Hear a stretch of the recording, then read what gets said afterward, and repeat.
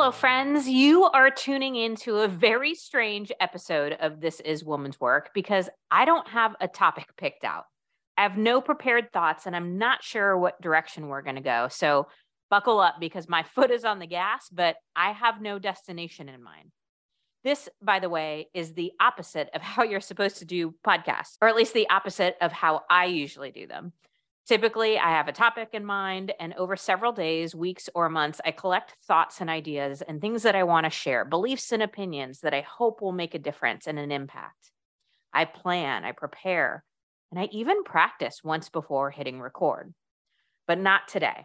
Today, I'm thinking out loud.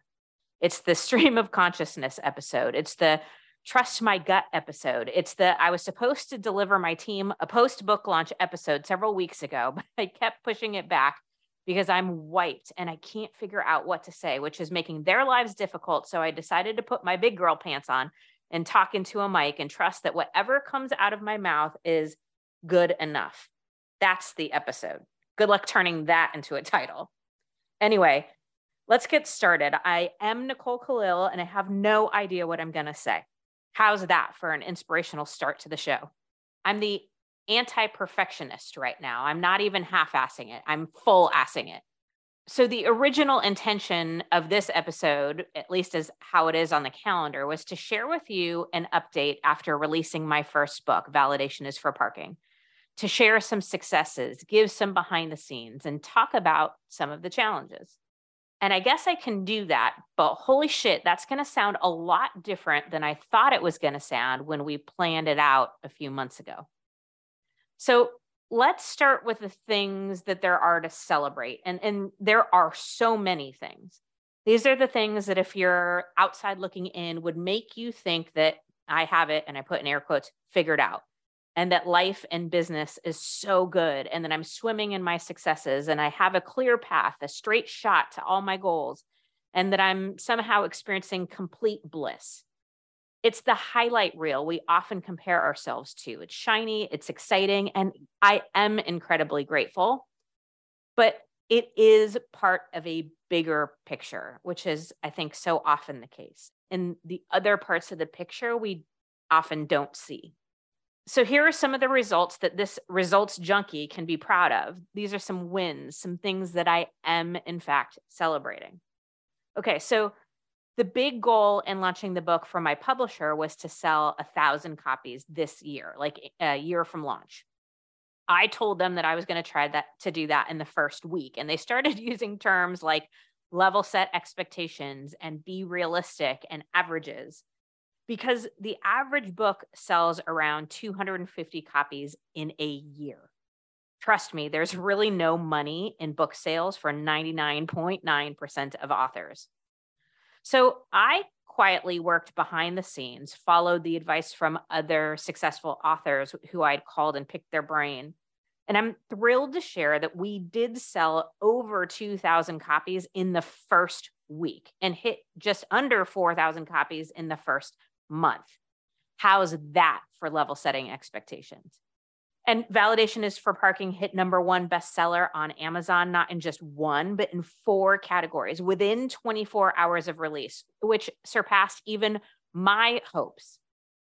Our podcast has had like 10 times more downloads in the last week than our best week ever, which is awesome because we are literally hitting our best week ever every single week for the last 6 weeks in a row. So I don't even know how to map out the trajectory of that growth, but thank you all for listening. Additionally, my social media has gone from like 3,000 followers to over 30,000 and has had more engagement than I guess normal. So much so that people are regularly reaching out to ask what in the hell I'm doing. I've had some incredible speaking opportunities with new organizations, and one of the highlights being able to speak at Salesforce on the Ohana floor, which is apparently a pretty big deal. Katie Longman, if you're listening, you are the best. Thanks for making that happen. I got to be on 52 podcasts as a guest with incredible hosts with incredible reach, a few of them being in the top 0.5% of all podcasts. So people I had on my bucket list last year and the year before. I've had publishers from 2 different countries reach out to ask if they could translate validation is for parking into other languages. I just did an interview for an Oprah Daily article, which was a very surreal moment. I bombed it, by the way, but that's a story for another day. Lastly, and most meaningful to me, have been the countless calls, texts, messages, DMs, and just outreach that I've received with how the book has impacted you, the reader. The beautiful people who showed up at our book signings, some of whom flew across the country to do it. People that I've gotten to hug, people who haven't kept their support quiet and have shared with their friends, sisters, and coworkers. The men who've reached out that they're reading the book too. Those of you who've shared on social media or in a quiet conversation and in your reviews on Amazon and Goodreads. Side note, if you're wondering how to best support, please keep the reviews coming on Amazon and Goodreads. So far, we have almost 100% 5-star, and that's awesome. But I care less about getting all 5-star reviews and more about getting feedback. So even if it's not a 5-star review, I'm going to ask that you keep putting those reviews in. Anyway, I know validation is for parking, and my confidence isn't tied to anything external, but I also know that all this love and support has been icing on the confidence cake. And you've made this entire experience richer and sweeter. So thank you. Thank you. Thank you. I feel like there aren't words, or at least not the right words, to express my gratitude. So I think you'd agree that there is a lot to celebrate. And I will tell you that I am choosing gratitude. So the question is, why has the overwhelming feeling that I've experienced over the last couple of months been numb? No feeling. Lights out. Nobody home. Well, because all these amazing things are just a wonderful part of a bigger picture. Because life doesn't give a shit about bestseller rankings, and life still happens to those of us that are living. And life has been hard in the midst of all of these successes. But before anybody starts thinking my life is harder, or wants to tell me to stop complaining or be grateful, or you have so much privilege, or starts comparing my hard to somebody else's hard, I want to be clear that it's been hard for me. I'm grateful and I do have privilege, and it has been mentally and emotionally draining the last couple months. I know I'll get through it, but honestly, it just has felt fucking hard. So to give you an idea of some of the other pieces of the picture, in the last year, we lived in a rental while renovating our home, and we moved back in August to an unfinished home. So we still had workers in and out of the house right up until and through book launch. We chose to do this, and we have an amazing home. And moving is one of life's biggest stressors, and we've done it 4 times in the last 2 years.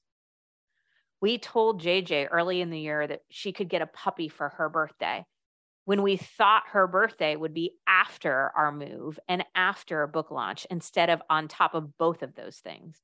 And we didn't want to go back on our word.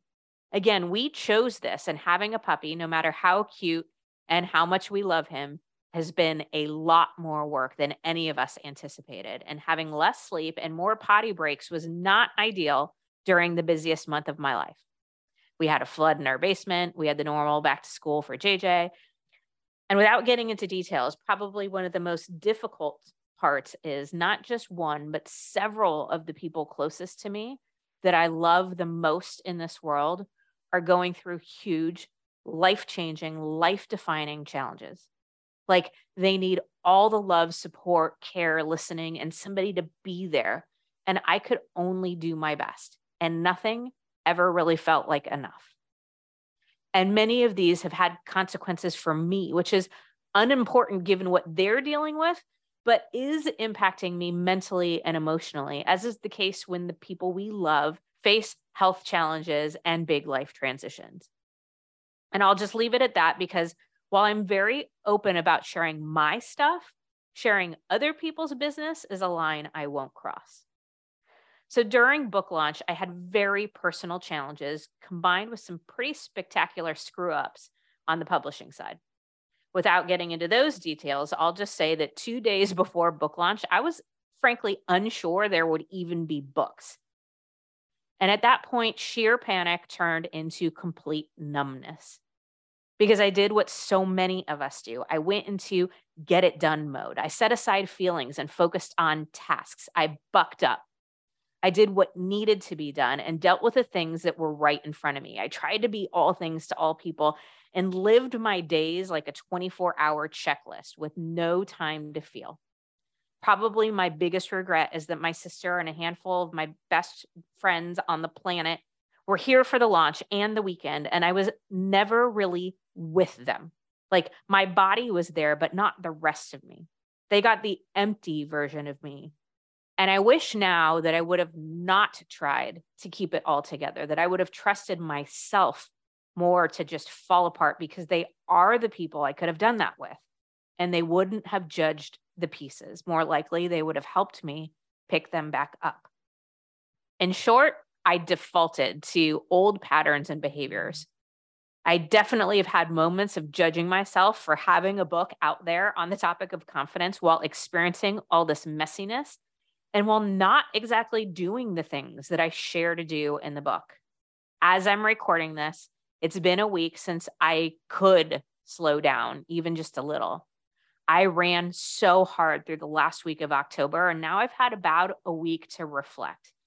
And here's the biggest thing that I'm thinking and learning and noodling on: this concept of how to detach, the concept of detachment, which is something I've heard of before, but completely misunderstood in the past.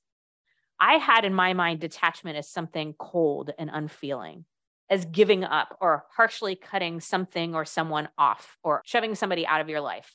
I had it as being unfeeling or unaffected, but that's not it, as I'm learning. Detachment is releasing a problem or a person in love. It's understanding that there are problems we can't solve, people we can't fix. It's letting go of things that don't serve anyone, least of all you.